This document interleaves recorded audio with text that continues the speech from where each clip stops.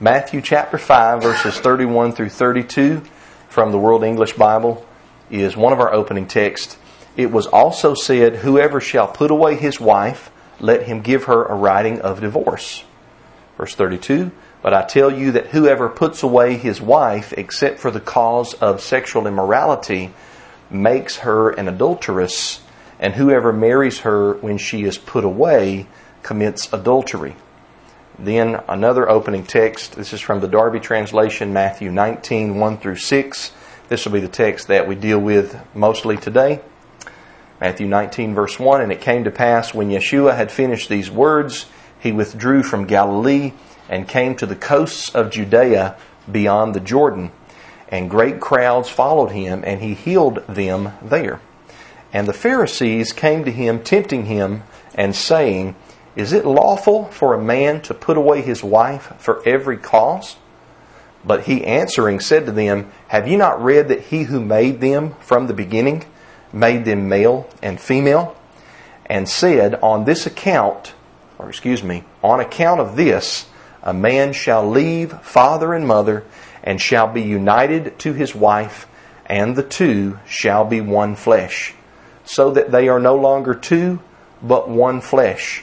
What therefore the Almighty has joined together, let not man separate.'" May Yahweh bless His word to our hearts today. So, last week we began with Matthew 5, 31 through 32, the next section in the Sermon on the Mount that we've been going through, and I talked about the different people who will hear a sermon series like this and be affected in different ways. Different people have different life experiences, and each of these lessons this month are for each of you, but each lesson may not speak specifically to your situation. So I would like for everybody to listen to everything and be patient, because it is likely that I will answer your questions in at least one of these sermons. Realize that everybody needs to be spoken to, and we should not rush to the end without laying a good foundation. So as I speak today, I want everyone to realize this: whatever has happened in the past, you cannot change. But you can move forward at this time in your service and obedience to Yahweh. Sin always carries with it consequences, even if repented of. But if repented of, there is forgiveness and there's a moving forward in righteousness. My first thought is that marriage should be forever. Now, these are my grandparents on the screen, and they were married for 57 years. I put their picture on the screen because I believe that their marriage is how marriage ought to be. They were married in 1962, and my granddaddy died September 8th, 2019. He died there in his bedroom. I was with him. Grandmama was there. He had told her she was beautiful the day before. They loved one another, and they were dedicated to each other for 57 years.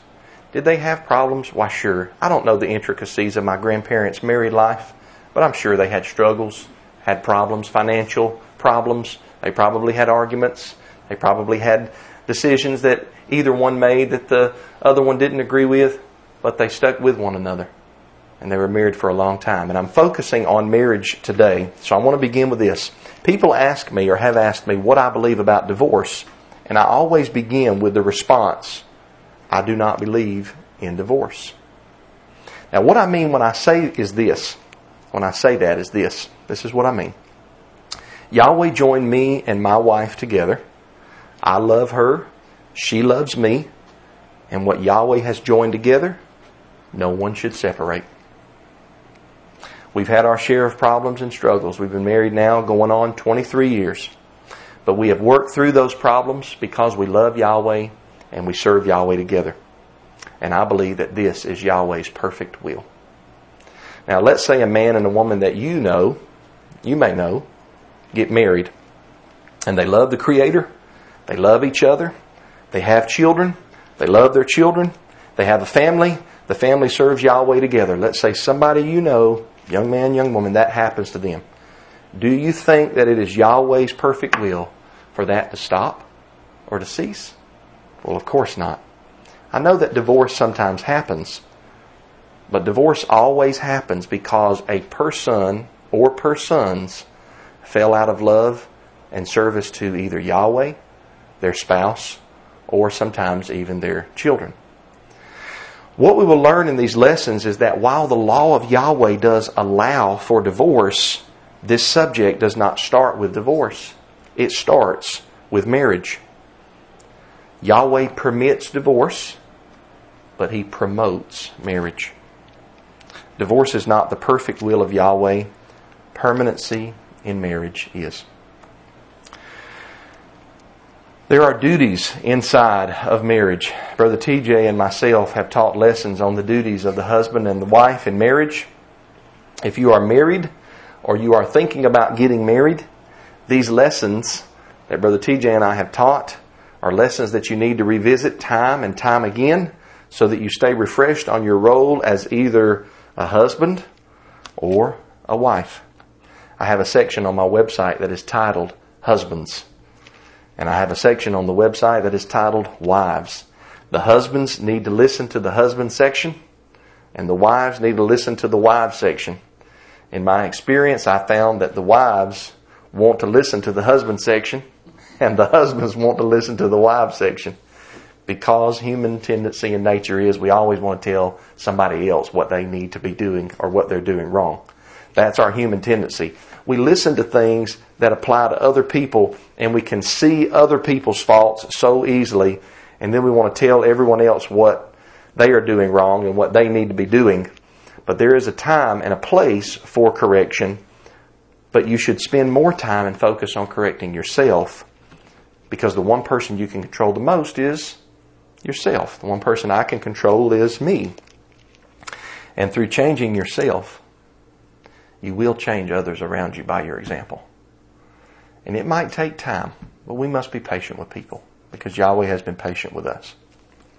So this lesson today is not on the different roles in the marriage. You can visit those sections on the website for husbands and wives to listen over and over and refresh your memory on what is my role as a husband or what is my role as a wife.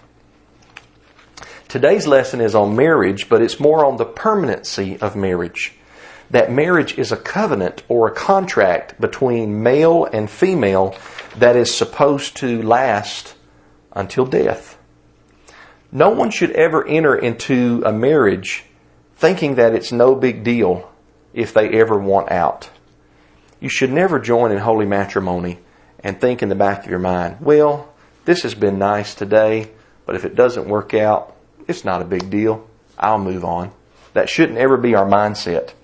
It is a big deal when people want out because it severs a bond that at one time was love and care and service. Marriage should always be entered into seriously with someone that you plan on spending the rest of your life with. So we're going to start in Matthew 19, verses 1 through 6 was one of our opening texts, and the conversation between the Pharisees and Yeshua begins in verse 3. And the Pharisees came to him, tempting him and saying, is it lawful for a man to put away his wife for every cause? Now, the Pharisees here, as in many cases, are not really interested in what Yeshua believes. They come to him with questions to try to tempt him, or some translations say, to test him. They try to trip him up. They want to find a reason to accuse him or to harm him. Why? Because he's not going with the flow of their group, the Pharisees. He's not even going with the flow of the Sadducees or even the Essenes out in the wilderness. Yeshua doesn't really go with the flow of any of the groups in Judaism. He agrees with all of them on some points, but he has his own flow. That's because he came from Yahweh. And he speaks only the words of Yahweh. And a lot of the groups in Judaism, they may have had some things right, but they had other things messed up. And Yeshua came to show priests and leaders what they had wrong. And priests and leaders don't like to be corrected. So that's why Yeshua was called a troublemaker.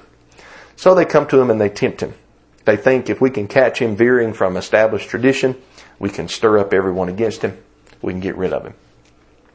Now, I do want you to notice here that they ask him about whether or not something is lawful. Lawful is a reference to the law of Moses. the law that Almighty Yahweh gave through the agency of the man Moses. Whether or not something is lawful can only be determined by going to the law and seeing the Creator's design and intention inside of that law. So they're asking, is it lawful? That's going to be a key point in a later sermon. Is it lawful? And Yeshua does go back to the law. But first, before he goes to what they're really asking about, we'll see what he does. Instead of directly answering their question, Yeshua challenges the Pharisees and he even mocks them a little bit. I want you to notice his first response here. Yeshua often answers a question with a question. I'm sure the Pharisees didn't like that, but he's trying to get them to think because their motives and their intentions are in the wrong place. So he doesn't directly answer their question. In verse 4 it says, "But he answering said to them," and he asks them a question, "Have you not read that he who made them from the beginning made them male and female?" So his first statement is, haven't you guys read the Torah? Y'all are supposed to be students of the law. Haven't you been reading the law? That's what he's asking here. What's wrong with you guys? Why are you asking me about this? You should have studied the Torah. You should know what the Torah teaches about this. And the first place that Yeshua goes to is to the beginning, which is the book of Genesis, which Genesis is a Greek word that means origin or beginning. The Hebrew word is Bereshith, which means beginning. It's the first book of the law. So Yeshua doesn't go to Deuteronomy, Numbers, Leviticus, or even Exodus. He goes all the way back to the beginning, and he actually goes to the first 2 pages of the scroll. What we call Genesis 1 and Genesis 2. There are other scriptures in the Torah that deal with husbands and wives and marriage, but Yeshua goes back to the first 2 pages, page 1 and page 2. He goes to the creation and the original plan that Yahweh laid out. Well, here in Matthew 19, verse 4, Yeshua quotes from Genesis 1, verse 27. In Genesis 1:27, we read that the Almighty created man in His own image. He created him in the image of the Almighty. He created them, male and female. I want you to notice the jump there. Created man, created him, created them, male and female. Genesis 1:27 begins with the words man and him, both singular, but then it jumps to them, which is a plural word, and it defines them as male and female. And Yeshua focuses on this male and female part with the Pharisees. He tells the Pharisees they should know that when Yahweh made man, He made them, plural, male and female. Now, some people use this text in Genesis to teach against homosexual practice. And I believe that that is a legitimate use of the text. But I think it's a secondary meaning of the text. I don't think it's the primary meaning of the text. While a male and female coming together is taught here, because we see that He created them, male and female, that's taught here, okay, heterosexual practice. The main point that Yeshua is bringing out is He created them male and female means there is supposed to be harmony and a uniting together between male and female. Yahweh made man male and female. That was His design. Yahweh promotes joining and harmony and an inseparable bond, inseparable, I missed that word, an inseparable bond in marriage. Now, we see this further by continuing to read Yeshua's words to the Pharisees when he goes on to cite Genesis chapter 2 in conjunction with Genesis chapter 1. In Matthew 19 verse 4, Yeshua cites the first page of the scroll, the Bible as we call it. And then in Matthew 19, 5 through 6, he goes to the second page, first 2 pages, and he quotes Genesis 2 and he joins it with Genesis 1. Matthew 19 verses 5 through 6, he continues by saying, on account of this, because Yahweh made them male and female, a man shall leave father and mother. That's one family unit. Notice it's a heterosexual family unit, father and mother. He leaves that family unit that he grew up under and shall be united to his wife, and the two shall become one flesh, so that they are no longer two, but one flesh. What therefore the Almighty has joined together, let no man separate. So Yeshua cites Genesis 1:27 first in Matthew 19:4. And then he goes to Genesis 2:24 in 5 through 6 of Matthew 19. And he links the two together. So in Genesis 1, we learn that the Almighty created them, male and female. And in Genesis 2, we see the picture become clearer because we read that Yahweh actually created the woman from the existing body of the man. This is always exciting for me when I talk about it. So, in Genesis 2, we read that Yahweh caused a deep sleep to fall upon the man he had created. While in that sleep, Yahweh took either a rib, some people believe, or ribs, or Brother TJ did a good sermon in Ephesians 5 where Brother TJ believed Yahweh took the side of Adam. Because the Hebrew word there in Genesis chapter 2 means side. As a matter of fact, that's the way that the word is translated most of the time in our English Bibles is side. It's only translated rib in the KJV 2 times, and both of them are in Genesis chapter 2.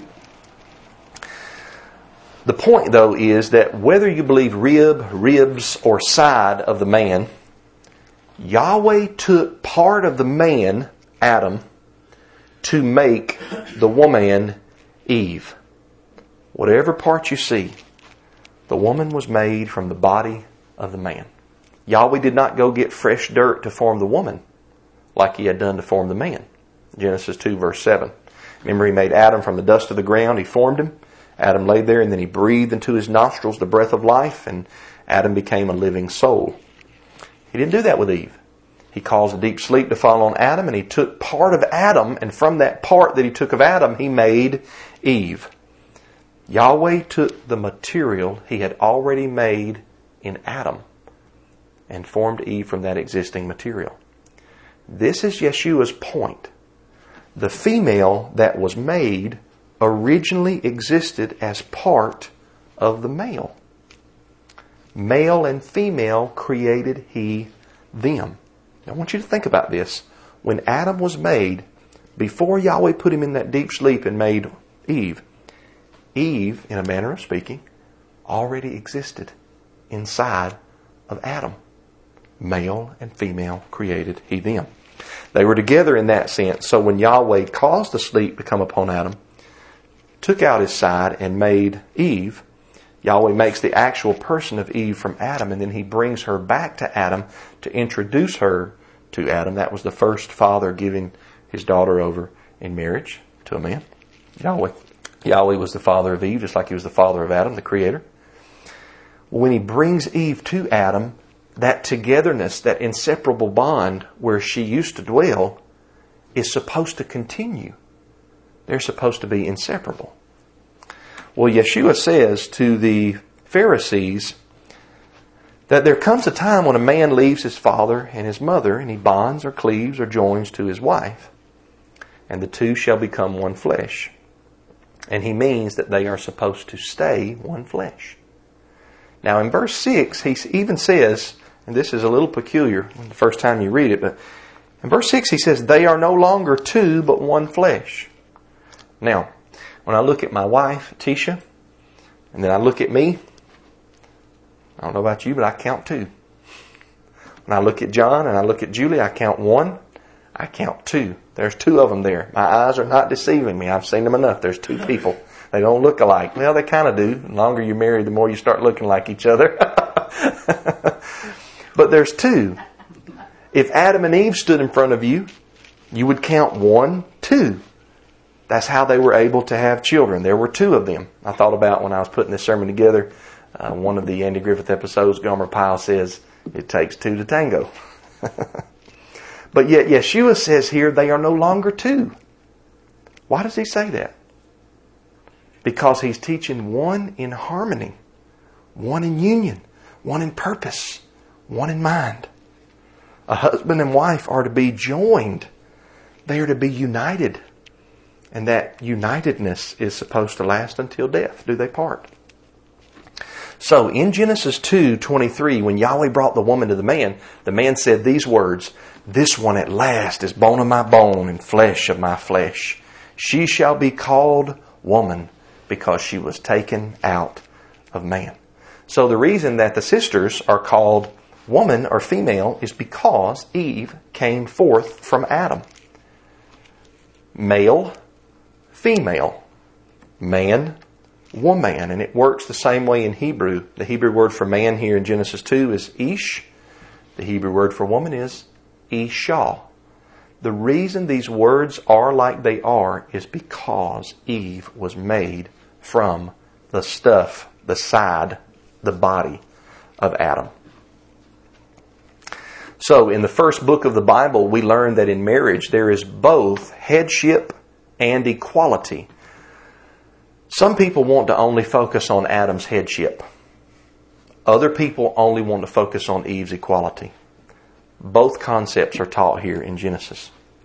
I told somebody this past week, a lot of times I've learned in my Bible study that the truth is usually, may not be all of the time, but usually the truth is somewhere in the middle of both extremes. And you do have extremes in Christianity throughout history and even today, where you have some churches that only focus on the headship of Adam, and the men are very domineering, and then other churches only focus on the equality of Eve, and the women are sometimes very influenced by modern day feminism.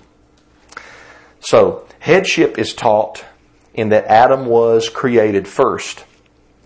Firstborns are always special in Scripture. Yahweh made man from the dust of the ground before He made woman. Yahweh made Adam first. Yahweh made men the way that they are. Protectors, providers, strong, and defenders. It doesn't mean that you're not going to find a woman out there somewhere who can lift more weight than I can lift, because they have women bodybuilders today. But what it means is that in general, overall, man is the stronger of the two sexes. My wife still tells me, "Can you open this pickle jar for me?" or this jalapeno jar for me.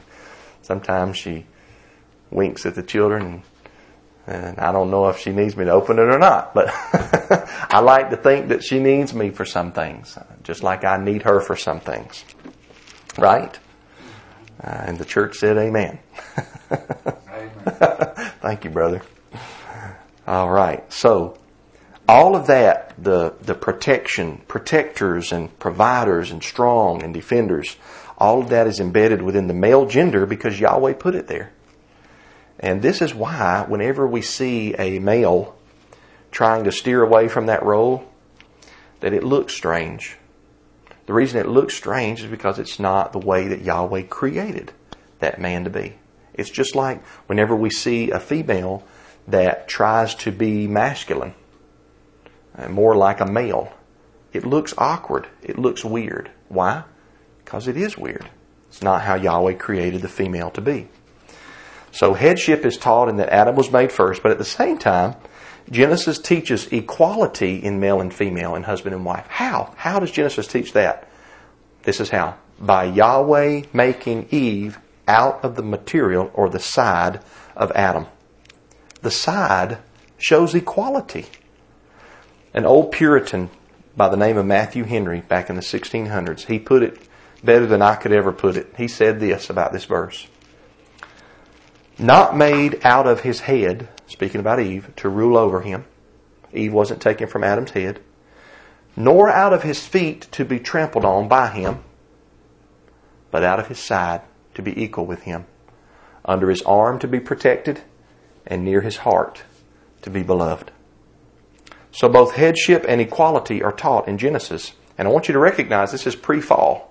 Not like this was summertime before fall got here, but this is pre-fall, meaning before the fall of man into sin. This is before sin ever enters the picture, Genesis 1 and Genesis 2. We don't see sin enter until Genesis 3. So this is how Yahweh created it to be before the fall of man into sin. I think it's best to view the headship of Adam as headship in role. The role that the man takes in the marriage. And equality between Adam and Eve is in person or value. Both the husband and wife are equal in being persons, in being humans, and not one is to be valued over the other. My wife has her strengths. I have my strengths. I have my weaknesses. She has her weaknesses. When we join together, because we're equal in person and in value, we complement each other. In theology, it's called complementarianism. And I believe that the Bible does lean in that direction, in complementarianism. That is a later view that stemmed off of patriarchism, which basically means that the husband is the head. I have no problem with patriarchism as well. I think Scripture teaches that. But I think it teaches complementarianism because I see that that's how marriages thrive. When the husband and the wife recognize that there is an equality between the two of them as a human being and in their value, and they realize, hey, my wife can do things I can't do better than I can. And the wife says, hey, my husband can do things I can't do better than I can. And they love each other and they help each other and they complement one another. Kind of like when you're picking out colors to paint in your home and you say these two colors complement each other. They look well together. That's how a husband and wife is supposed to be. They're supposed to be complementary to one another. And we as husbands and wives, we should verbally compliment each other. I think you did that well. You did a good job on that. From the husband to the wife or vice versa. So I think it's best to view the headship of Adam as his role and the equality as person and value. In a marriage, the husband and the wife, although equal in person and value, they have different roles. As we continue to read in Genesis all the way through to the rest of the Scriptures, we learn that Yahweh assigns in marriage the role of being the Messiah to the man. And to the woman He assigns the role of being the assembly. So the man is required to love and to cherish and to nourish his wife as the Messiah does the assembly. How the Messiah gave up His life, gave up His rights. I was thinking about today, the way that Yeshua became the greatest king in heaven and earth, the way that He became that was going to Jerusalem and dying. And then when He humbled Himself, Philippians 2 says He humbled Himself His whole life, but even unto death. And He could have called 12 legions of angels down to help Him off of that tree. But Yahweh resurrected Him on the third day to immortality. Now nobody could kill Him if they wanted to because He's immortal. Death can't come upon Him. And so He sits at Yahweh's right hand. He has the highest position, obviously underneath Yahweh the Creator. But He has the highest position of anybody in heaven and in earth. Why? Because He was humble. Humble yourself in the sight of Yahweh and He will lift you up higher and higher. So, man has that role of the Messiah. It's not a role where we are to be domineering over our wife. That is a tendency that us men have since the fall into sin. Us men have a tendency to want to be that way. And the wife is given the assignment or the role of the assembly. And as the assembly submits to the Messiah, so also the wife is to submit to her husband. Ephesians 5 talks about this. Brother TJ did a great teaching on it last year. So the woman's role is as the assembly. The man's role is as the Messiah. Just like man, since the fall into sin, has a tendency to want to domineer and dominate, women have a tendency not to want to submit. Genesis 3 teaches this. But the biblical teaching is that we are to, as born-again believers, lay aside our rights and do what Yahweh tells us to do.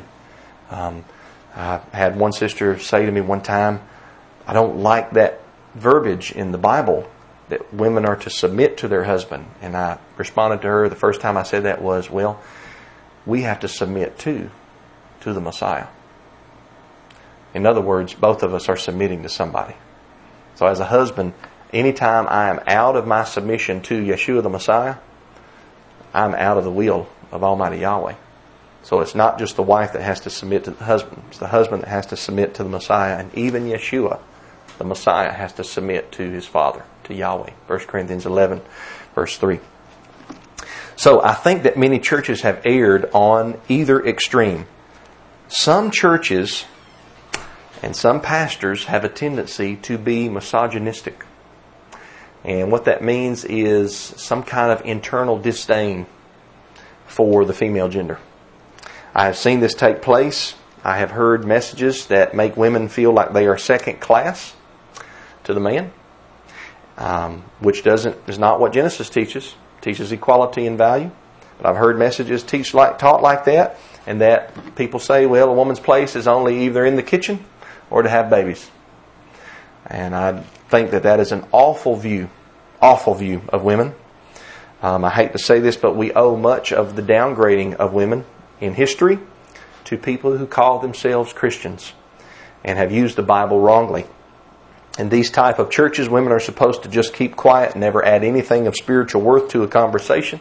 And I think that is awfully sad.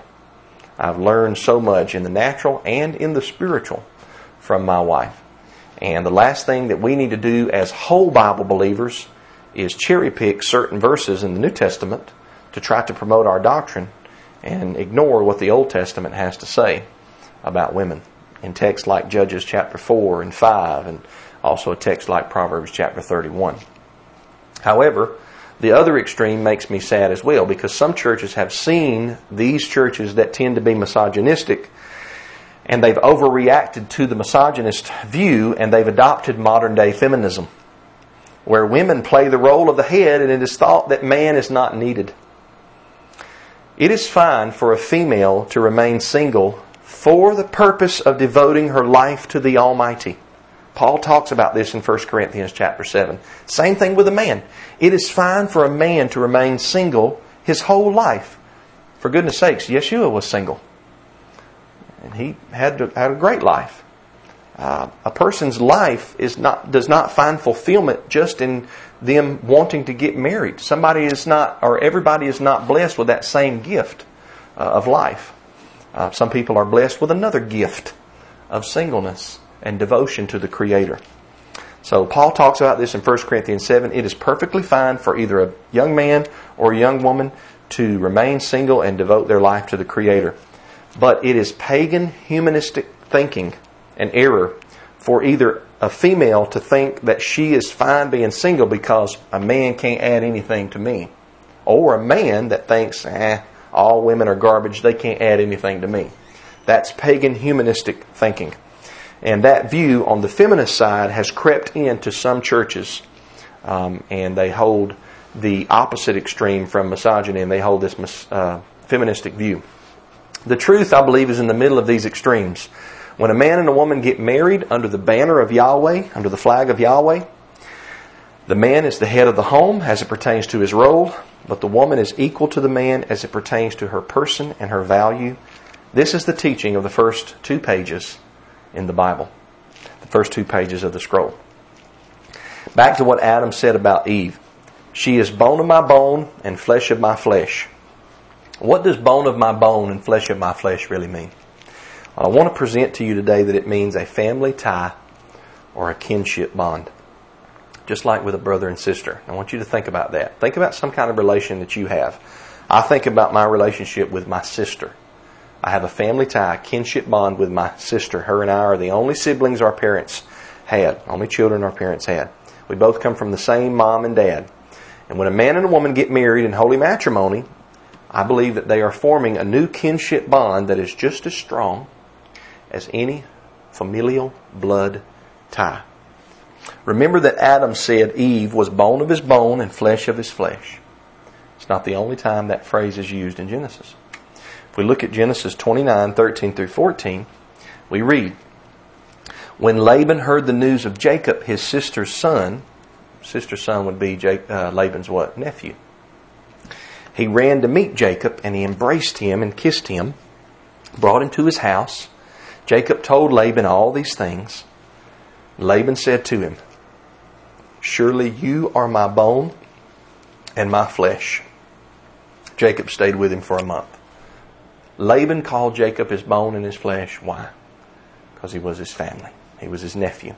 Family ties, kinship bond.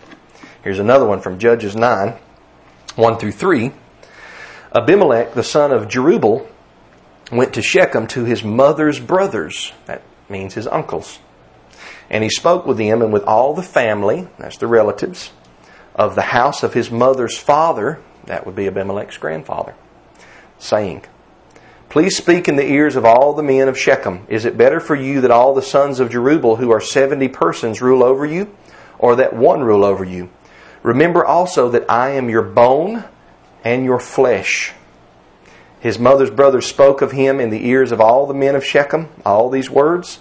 Their hearts inclined to follow Abimelech, for they said, he is our brother. Once again, bone and flesh means family ties, kinship bond. And there are other examples like this in the Old Testament. You can look them up in your study time. I want to look at one more example from the New Testament in Ephesians 5, 28 through 31. I'm reading from the World English Bible on the screen. Even so, husbands also ought to love their own wives as their own bodies. He who loves his own wife loves himself.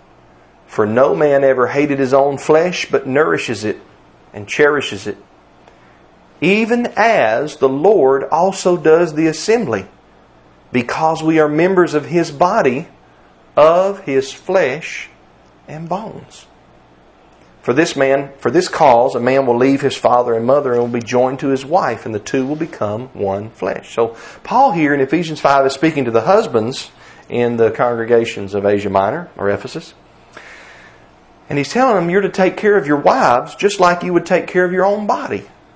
Just like you would wake up and brush your teeth and comb your hair and you make sure you take a bath and you try not to hurt your fingers and your hands at work. Just like you watch out for your own body, you're supposed to watch out for your wife too. Why? Because when she's married to you, she becomes bone of your bone and flesh of your flesh. You join a new family tie, new kinship bond there.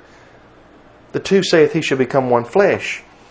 And Paul says that the Lord Himself gives us an example of this, in that the Lord loves all of us as members of His spiritual body, the body of the Messiah. And He calls us His flesh and bones.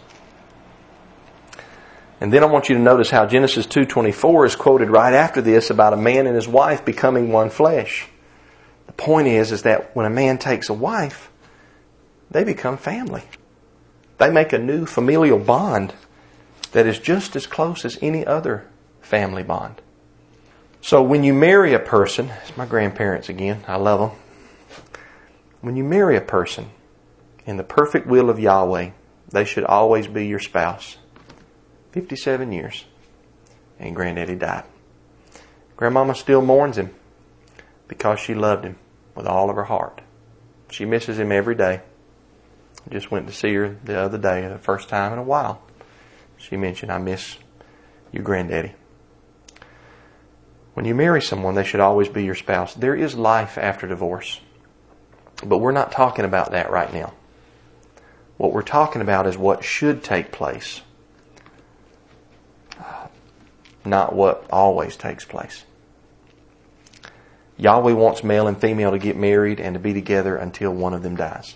Now, with marriage generally comes children. This is a picture of my wife and I and all 5 of my children before any of them got married and moved on in life, which is fine. We just read about that in Genesis 2 earlier.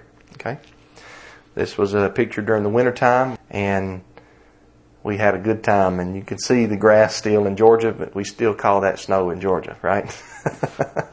Some northerner would see that picture and say, that's not snow, that's just a dusting. But to us, it's snowing, Dad, it's snowing. That's what David says. And you look outside and you can still see the grass, and then it's gone by the next day. But my point in this picture is that with marriage generally comes children. And these 5 children of mine contain the genetics of the male and the female who procreated them. Me and Tisha, they have part of me and Tisha in them. And you can never separate the mother and the father out of a child. Even if a child's mother and father divorce, those children will always have that mama and that daddy living inside of them. What does that show us? That shows the bond that marriage produces. Now, I realize that sometimes marriages fall apart due to the hardness of our hearts. But if you're sitting in this holy assembly right now, or you're listening by way of telephone or by Facebook Live, and you're married right now, don't you believe that it is Yahweh's will for you to love and to care for your spouse until death? I do. I believe that. When marriages fall apart, it is always due to some kind of sin. Sin in either one party or sometimes in both parties. So I'm for marriage because Yahweh is for marriage. And I think that I've shown from the Scriptures the permanency that marriage is supposed to have in this lesson. Next week I'll talk about more of the reason why divorce happens, and we'll get more into what the Scriptures have to say about divorce. So I'm using this whole month to talk about this, so I'm not going to get in a hurry.